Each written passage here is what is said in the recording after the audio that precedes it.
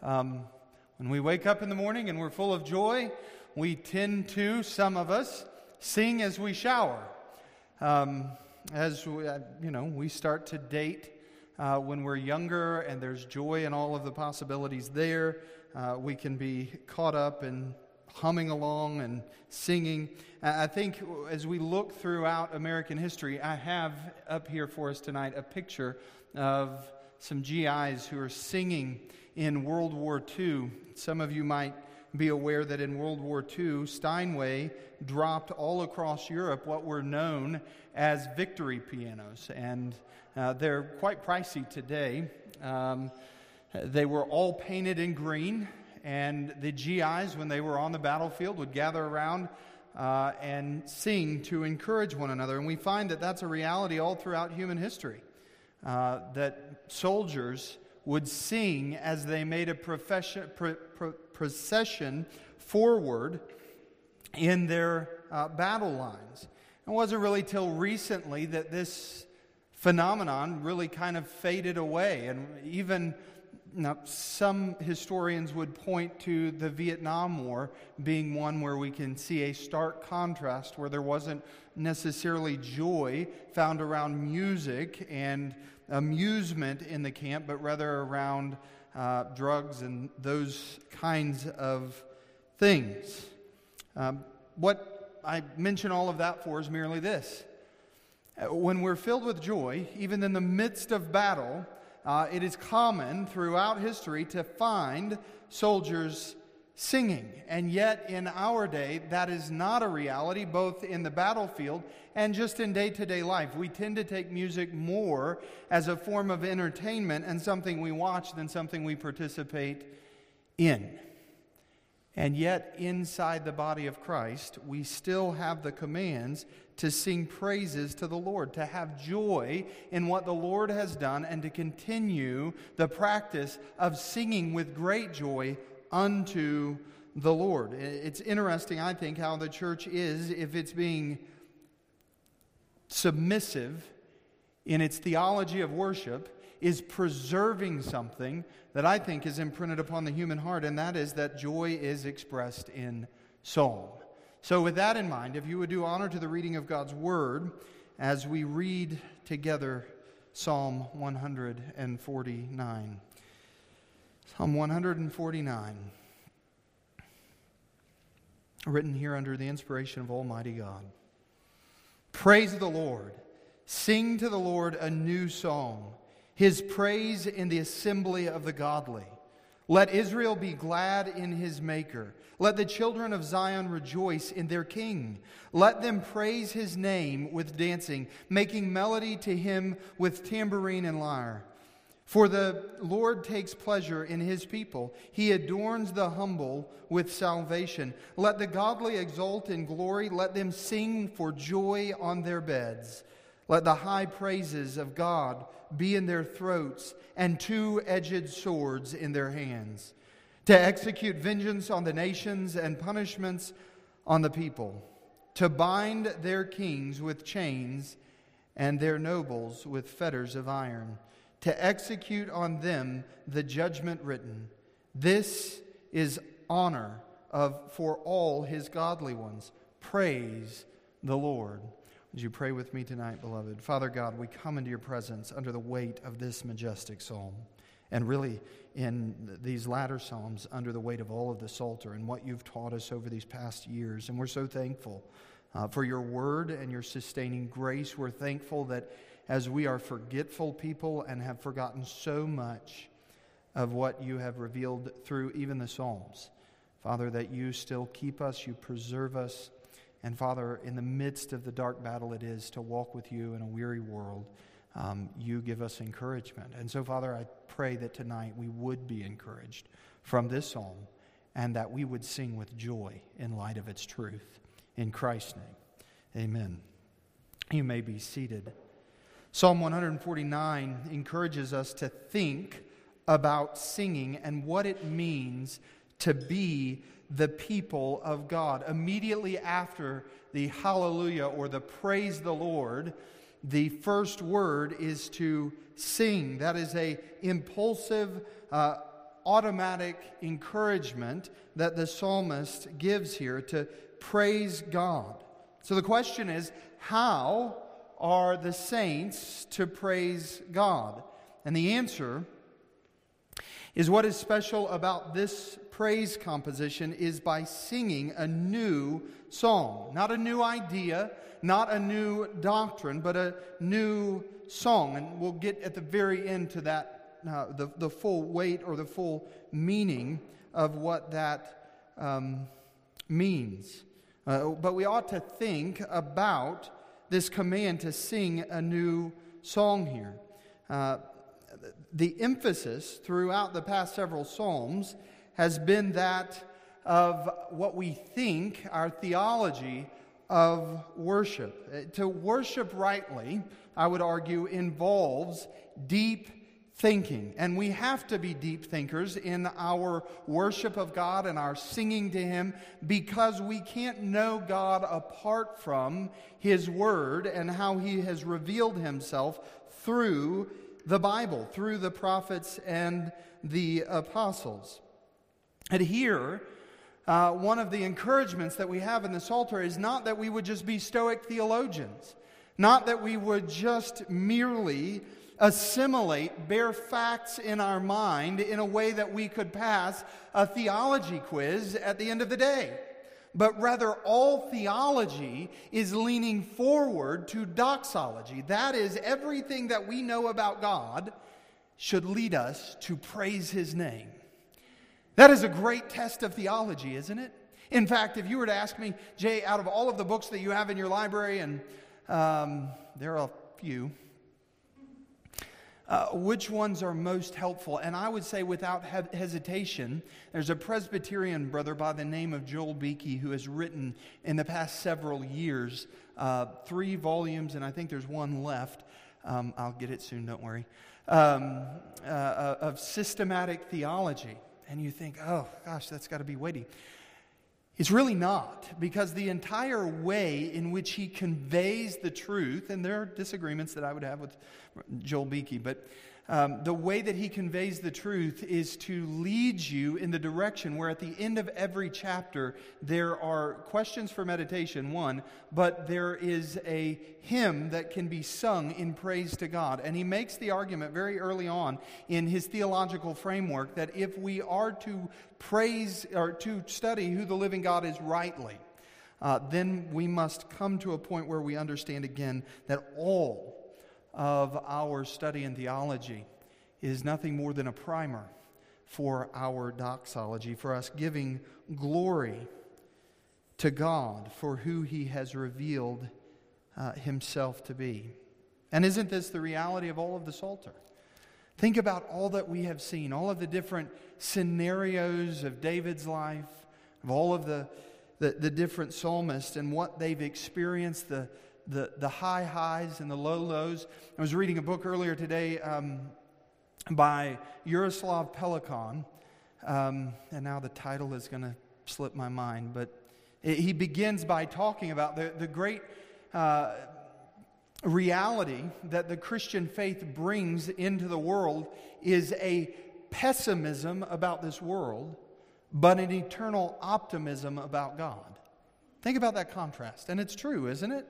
All of the Bible paints the world as it really is. Fallen, depraved. It leaves us in and of ourselves, apart from the salvific work of God. The Bible would leave us in a very bad state. But there is this eternal optimism pointed at the Lord. And I would argue that we see this in the composition of the Psalter, in the fact that often you will begin a psalm with a great problem that the psalmist is facing, and the pivotal point is always when the psalmist removes his gaze from the horizontal, what's going on in the world, what is pessimistic, and begins to exalt in God for who He is, being eternally optimistic that God is going to do what He intends to do in redeeming His people. I mean, think about the themes that we have learned of in the Psalter, that God loves us, He cares for us, He preserves us, He guides us, He lifts us up when we are down, and He will never stop doing those things.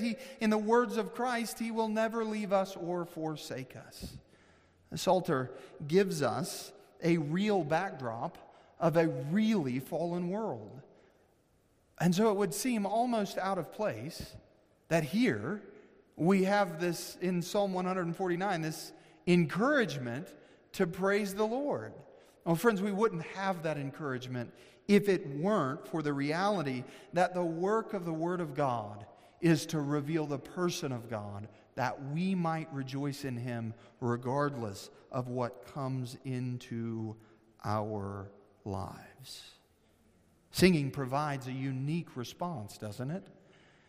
Because, listen, I spent 5 days in a theological classroom last week. And it was a joy. It was great. It was fantastic in so many ways. But it would pale in comparison to what we get to do in this room week in and week out of singing praises to God, of putting together what we think about the living God with the affections of our heart and raising our voice to exalt Him for all that He has done. Friends, the piano and our musicians are not up here to showcase their musical talent to us. We are up here to exalt God for all that He has done.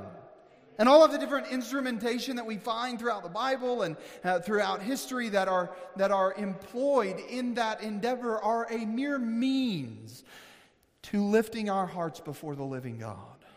We shouldn't settle. I think there's an argument to be made then that we shouldn't settle for worship that keeps us only in the here and now. We should always desire to be sung into the very presence of God. Well, the reason that God's people, again, are called to sing is expressed explicitly in verse 4. Look with me.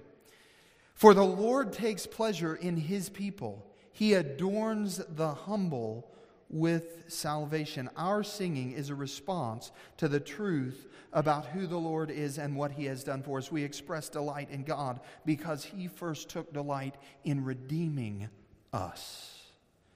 What a joy that is. Well, what is it that the psalmist here reveals about the living God? And I would encourage you, these are going to be things that you've heard of before.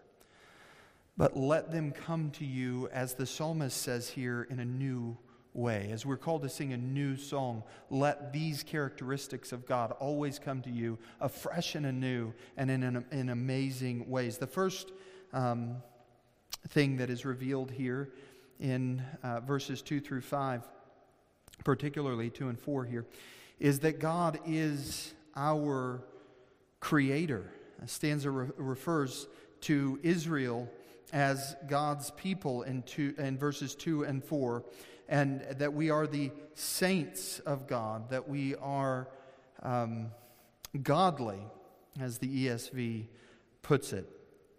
But here, and there are conflicting ideas and arguments about what is really meant in these passages where God is called our maker. And one argument would say, well, what is really being pressed in on here as we wind down in the Psalter is that God is the maker of the nation of Israel in particular, in that they are His chosen ethnic people. He has made, by His divine counsel, Israel. And I think that's true. We can say yes and amen to that. But I believe that it does go further than that, in that here He's also has in mind the reality of what we see all throughout the Psalter, that God is the maker of the heavens and earth, the creator of all things, and that if we are going to worship rightly, we have to be humbled in realizing that He is the one who has made all things. The starting point, I think it's interesting, for the Bible in Genesis is that God created all things. There's an acknowledgement, I think, throughout the canon of Scripture that God, being our creator, is preeminent in all things, that all things are made by Him and for Him and ultimately unto Christ. I was listening earlier today. You ever flip through social media and you find, a video and you just start to listen? And I was totally floored. This Dallas Theological Seminary professor went on this rant about how we have got to stop using Genesis. Listen to the absurdity of this argument. It's so stupid. We've got to stop going to Genesis as a tool to speak against evolutionary thought, because that's not the original intent of why Moses was writing. Now, here is his argument. Because Moses, what he's really intending for us to understand is who the living God is and how he is loving and all of these things, and he enumerates. And I go, well, yeah, he is writing that we would know who the living God is. But one of the preeminent things about the living God is that he is the creator of everything. How in the world do you get from Genesis 1 and Genesis 2 to God's really not concerned with us seeing him as our creator?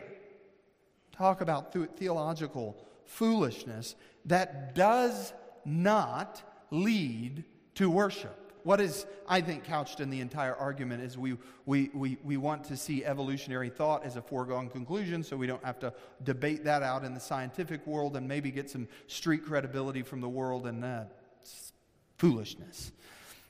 I'm done. The psalmist says that God being creator leads to worship, and your Bible does throughout. Also, there is this encouragement that we see God as our king. God is king of the entire universe, including all of the nations and all of the people. It is a cause for us to worship him, knowing that he is the one who rules and reigns over all things. And I believe as we lead into the last stanza of Psalm 149, part of what is being said is there is a judgment coming. And that judgment is coming at the hands of a king who is going to rule and reign eternally. And friends, the sad reality is much of the American church today will not acknowledge the living God as sovereign. They will call him king. They will say Jesus is king, but then immediately what happens in so many theological shifts is what we want to move from is an absolute monarchy or an absolute theocracy under the rule of Christ, which is it's foolishness, but to move from his absolute rule over all things to kind of a constitutional monarchy. And Jesus will let you rule and reign in certain areas of our lives. Our call to ministry, the different denominational maybe preferences. We'll pray about some things. But when it comes to our salvation, when it comes to every word that you have spoken, we'll take up a vote on those things. We've got to stop being those people. If we're going to be true worshipers of the living God, we acknowledge him first as creator. That nothing exists today without he having created it. And to go on from there, sustaining it. And beyond that, he is the sovereign Lord over all of the universe.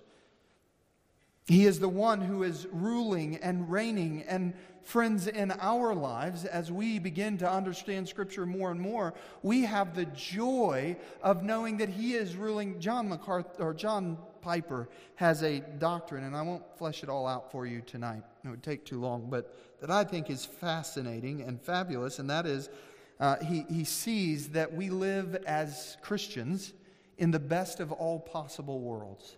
That is, as our sovereign king rules and reigns, he does it for his glory and for our good, and there is nothing that could be better than living under his kingship. Isn't that wonderful? Doesn't that bring you joy? It almost makes you want to sing.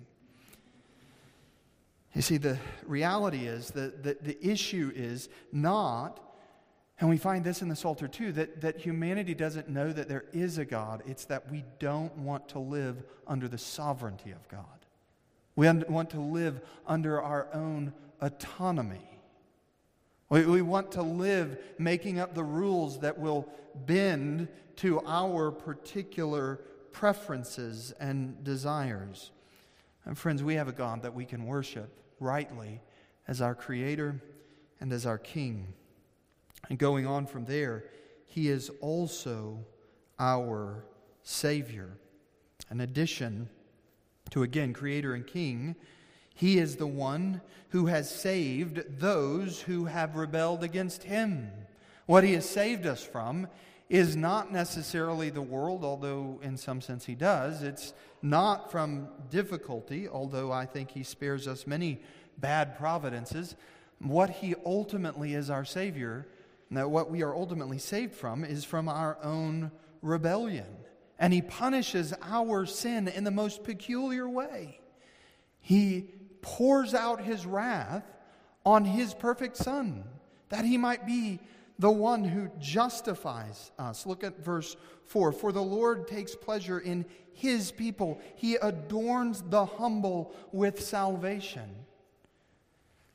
Friends, the only way that this verse can be true of any one of us, that we can be the humble that verse 4 is talking about, is through the meritorious works of the Lord Jesus Christ and the precious application of those works to our account through the power of the Spirit of God, taking us who were once dead in our trespasses and sins and making us alive unto God.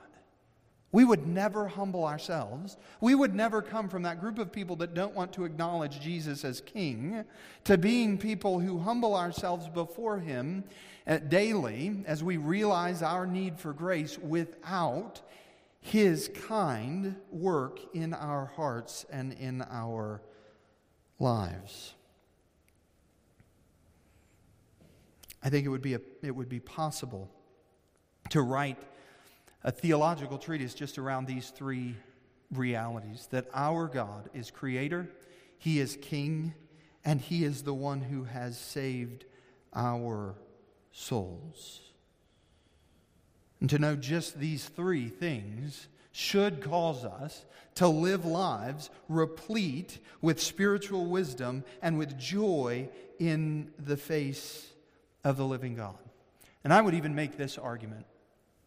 If we don't have these three things right, if we are willing to compromise His being our Creator, His being our King, or His being our Savior, we will never worship Him rightly. And I mean that throughout those doctrines, not just that we would name in some sense that He is a Savior, or say He is a King, or say He maybe has some creative influence. I'm saying that we are particular. The way we are informed in those three categories will fuel our worship. Somebody asked me, Jay, do you think that people who are Armenian are going to hell? Do they lack salvation? That is, people who think they bring themselves to saving faith, that they pray a prayer out of their own ability, they bring themselves to salvation. Are they saved? And ultimately, we have the joy of knowing salvation's of the Lord. It's not of our right theology. God saves whom He pleases. Oh, great. Siri found something on the web. I was going somewhere with that. So the answer is yes, absolutely, God can save people and they can have misshapen theology. But that deformity in your theology will always carry over, I believe, in proportion to your doxology. It will somehow rob you. Friends, let me just give you a practical. If my salvation isn't complete, and I know Jay pretty well, God knows me better. I know some of my sin struggle. God knows all of it. And I come before the holy God of the universe on Sunday morning with you all. I don't think that I would be able to worship very well at all. Because if I have to earn my salvation, if my salvation is not complete and it's dependent upon me, if I have to keep an ongoing record and make sure that I'm, balancing out my works or whatever the man-centered scheme is, then do you not see that that is going to bleed over in the way that I approach the Lord? But because I know that my salvation is the result of my Creator, who is my King and my Savior, there is nothing that will hold me back from praising His name. My loved ones can die. My finances can fail. My health can fall away. But God is still Creator, He is still Savior, and He is still the King. And He still deserves my praise. Do you see the interconnectedness of our theology and our worship? I hope that you do. And ultimately what we find in all of this is that if we are going to be a church that worships rightly, we're going to have to be a church that worships in light of a victory that we ourselves have not won. Friends, if I could afford it, I would buy us a victory piano, one of these, green one. Boy, that would start. I mean, if y'all think that Baptists can argue about color of carpet, he bought a green piano, yuck. But we are the victors. We are the ones that have reason to rejoice because we know that the deliverance we needed was not from some adversary over in Russia or Iran. It was the reality of our own depraved nature, and we have been ransomed from ourselves, not by ourselves, but by our Creator, by our Savior, and by our King. He has done all of the work. And it's interesting, is it not, that all throughout church history and all throughout redemptive history, that being the Word of God, we find the people of God rejoicing in the victorious work of God. Exodus chapter 15, verses 1 and 2. Then Moses and the people of Israel sang this song to the Lord, saying, I will sing to the Lord, for He has triumphed gloriously. The horse and his rider He has thrown into the sea. Can you imagine standing there at the edge of the Red Sea with some modern American theology? This is how it would go. The nation would pass through the waters.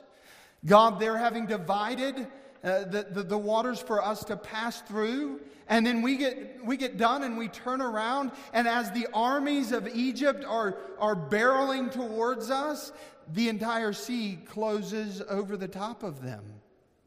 And in the American economy of our theology, we would start to rejoice in, look at what we did. Aren't we great? I'm so thankful that Moses had the idea of raising his staff and parting the water. You see the foolishness of a man-driven, man-centered theology? Friends, people will come to you, and even this week, sadly, in my experience, have come and tried to level a man-centered theology. But when you may be able to see it in the words if you want to, but when you really know your Creator, your Savior, and your King, it makes no sense to read your Bible that way. No sense. And so all we can do is continue to rejoice in who He is. I don't even think I got through those two verses that I was supposed to read. Then Moses, and let's do it again. Then Moses and the people of Israel sang this song to the Lord, saying, I will sing to the Lord, for He has triumphed gloriously. The horse and his rider He has thrown into the sea. The Lord is my strength and my song, and He has become my salvation. This is my God, and I will praise Him, my Father's God, and I will exalt Him. Now, if we are really to understand the last stanza of Psalm 149, it's strictly speaking not a victory psalm or song in the full-orbed sense, but rather it is an anticipation that victory is coming. It's an anticipation that we can be certain that the victory is already ours. Look at verse 6 with me. Let the high praises of God be in our throats. That is, let us sing to God. And at the same time, a two-edged sword be in our hands. Now, there are some people that come to this verse and they go, wait a minute. I thought as Christians, We weren't supposed to wage war or to be combative or to fight.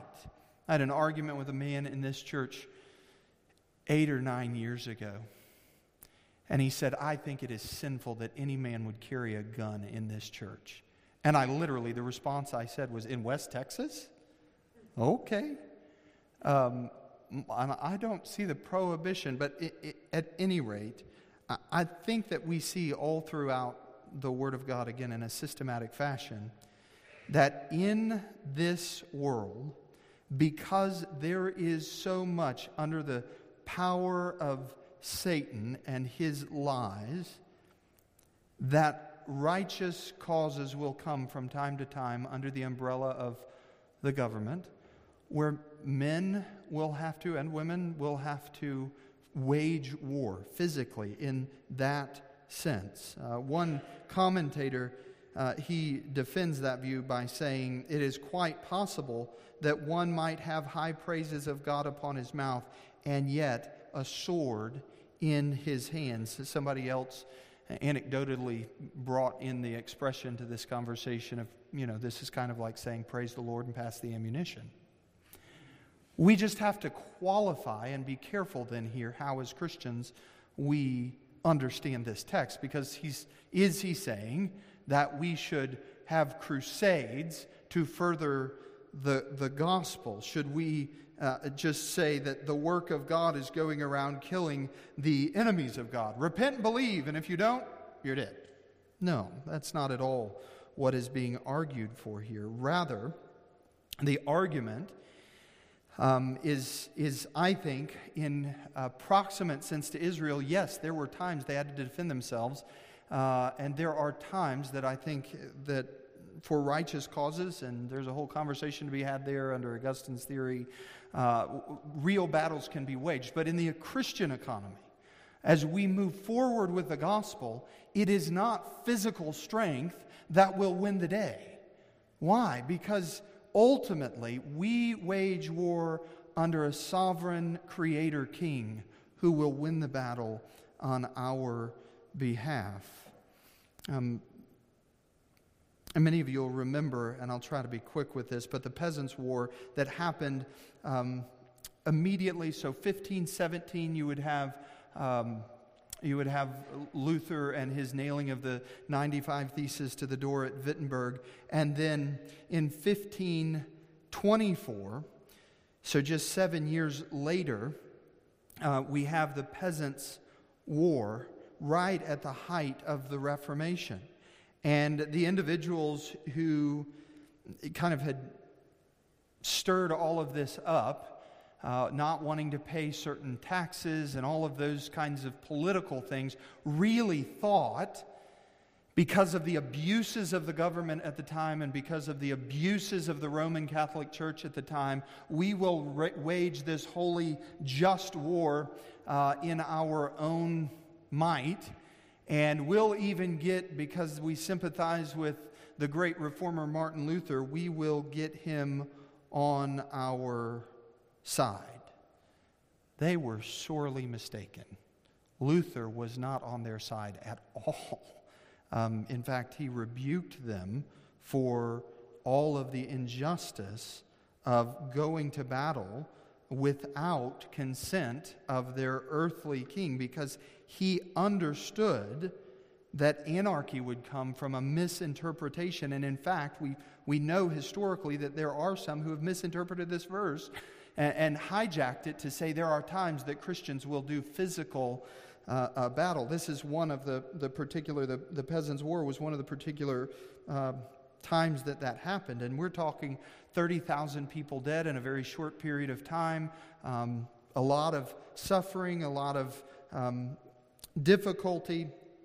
And ultimately, we have to ask the question, well, why didn't Luther endorse all of this? One, because he believed that God establishes authority of princes and kings of the government of the day, and it's wrong to rebel against those authorities. But there's something greater here. And again, it's the reality that Luther also knew that the power of the sword is not given to us individually as Christians or to the church. He understood that our weapons are those of sound argument from the Word of God. So here's what we have in the Reformation. We have a lot of political, social unrest, and if you ask, sorry if I'm boring any of you, if you ask most historians, secular historians, they will say the Reformation happened because of all these social political things that are going on out here that culminate in things like the Peasants' War and other rebellions around this time. But Luther understood distinctly that there were two things going on. One, this world is raging. It is under the yoke of Satan and is constantly at war with itself. Our battle is to bring the Word of God back to the center of the gathering of the people of God and to make cogent arguments that they can understand and live their lives in light of. The preaching of the Word of God is the battle cry of the saints and of the church of God, such that in the economy of Paul's writing in 2 Corinthians chapter 10, verse 4, we are reminded that the arguments not of Jay or of other pastors, but the arguments that come from the pages of Scripture are able to do what? To destroy strongholds. That is, to destroy the lies of Satan. When we sing "A Mighty Fortress is Our God," and there is that one line, there is one word that will fail him. That Satan will be undone by one word. What is that word? It is liar. That he speaks into this world falsehood. And so our joy is to carry on the heartbeat of the Reformation in making biblical arguments from the text. And that is the way that we wage war. In fact, the motto of the Reformation would eventually come to be not by force, but by the power of God's Word. And the interesting reality of history is that's exactly what happened. So all of that being said, what is a new song? Began there and we'll finish there. We love old songs, don't we? Do you not love songs that you enjoyed when you were in high school? Don't lie. You got mixtapes or something out there. My kids, when they were starting to get to the point where they were really enjoying, it was totally discouraging to me. This is totally off topic, but I showed one of them a cassette tape, and they're like, what is this? Like, you could have probably taken them to Area 51 and given them that, and they would have thought, like, this is from outer space. But my George Strait tapes and all of those 90s country, man, it's great. My wife loves when I walk around the house singing those old... No, she doesn't. Not at all.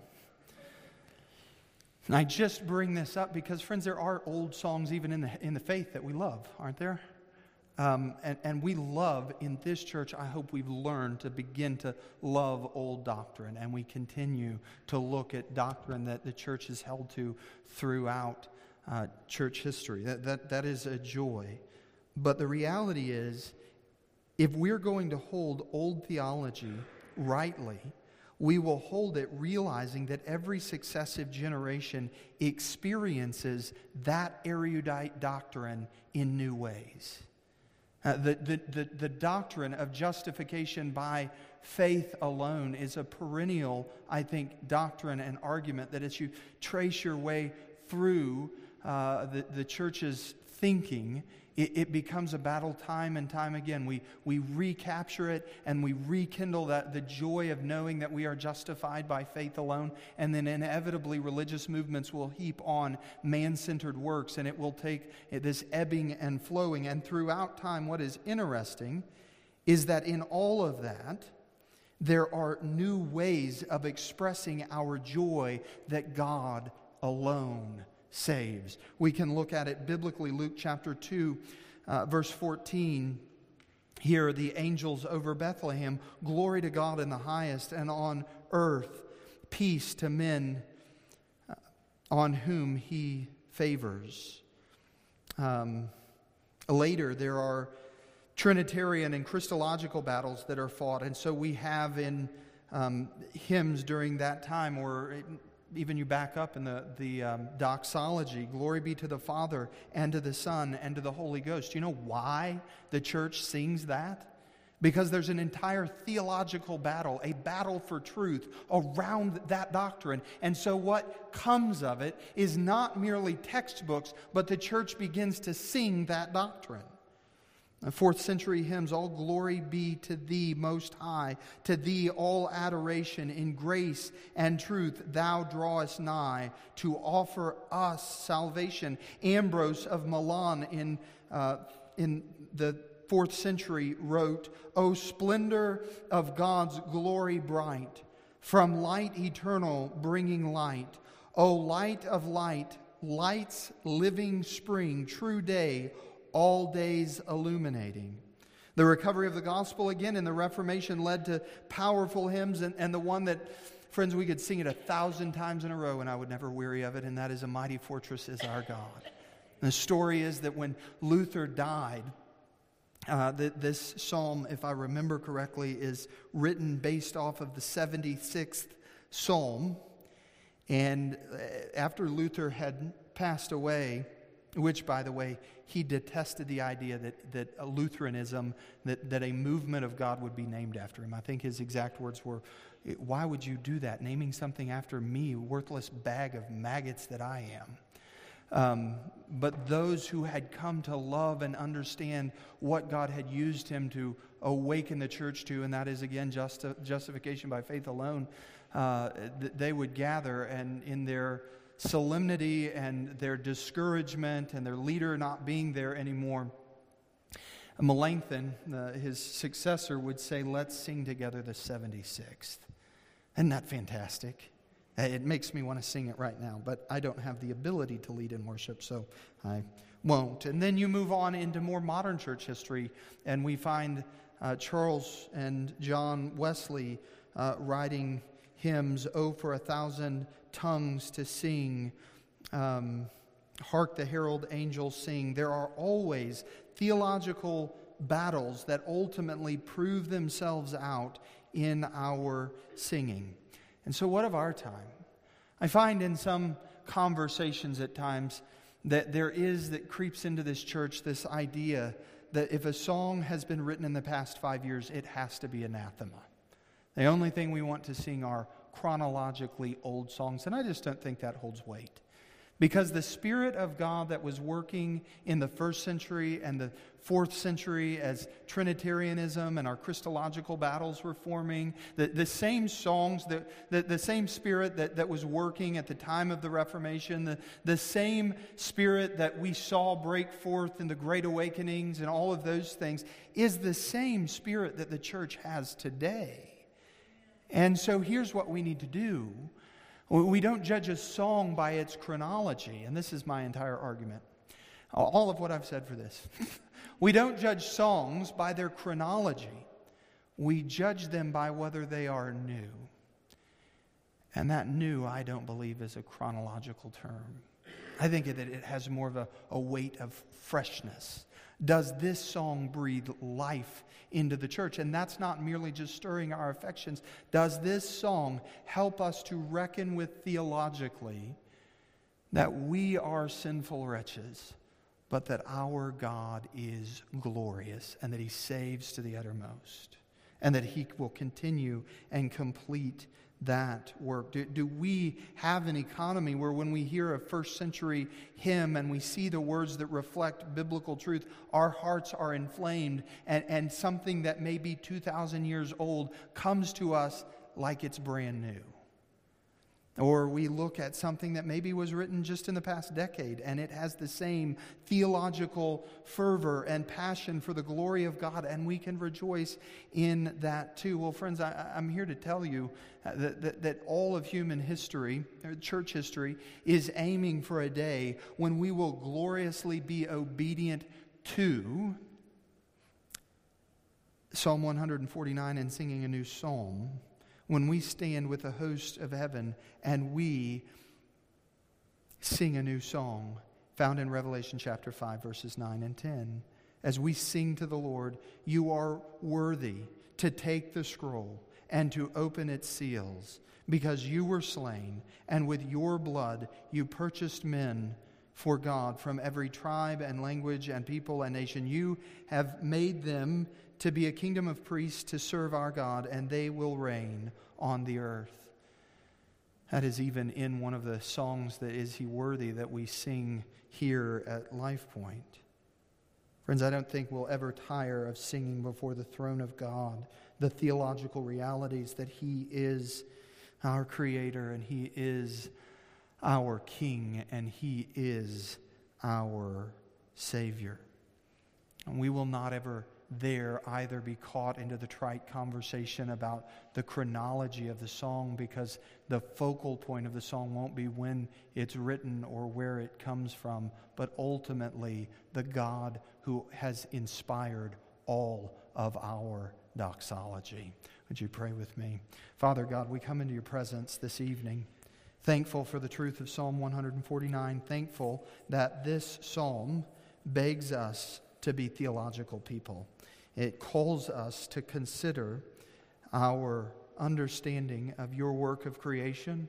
It calls us to be students of your sovereignty and kingship over our lives and what that looks like.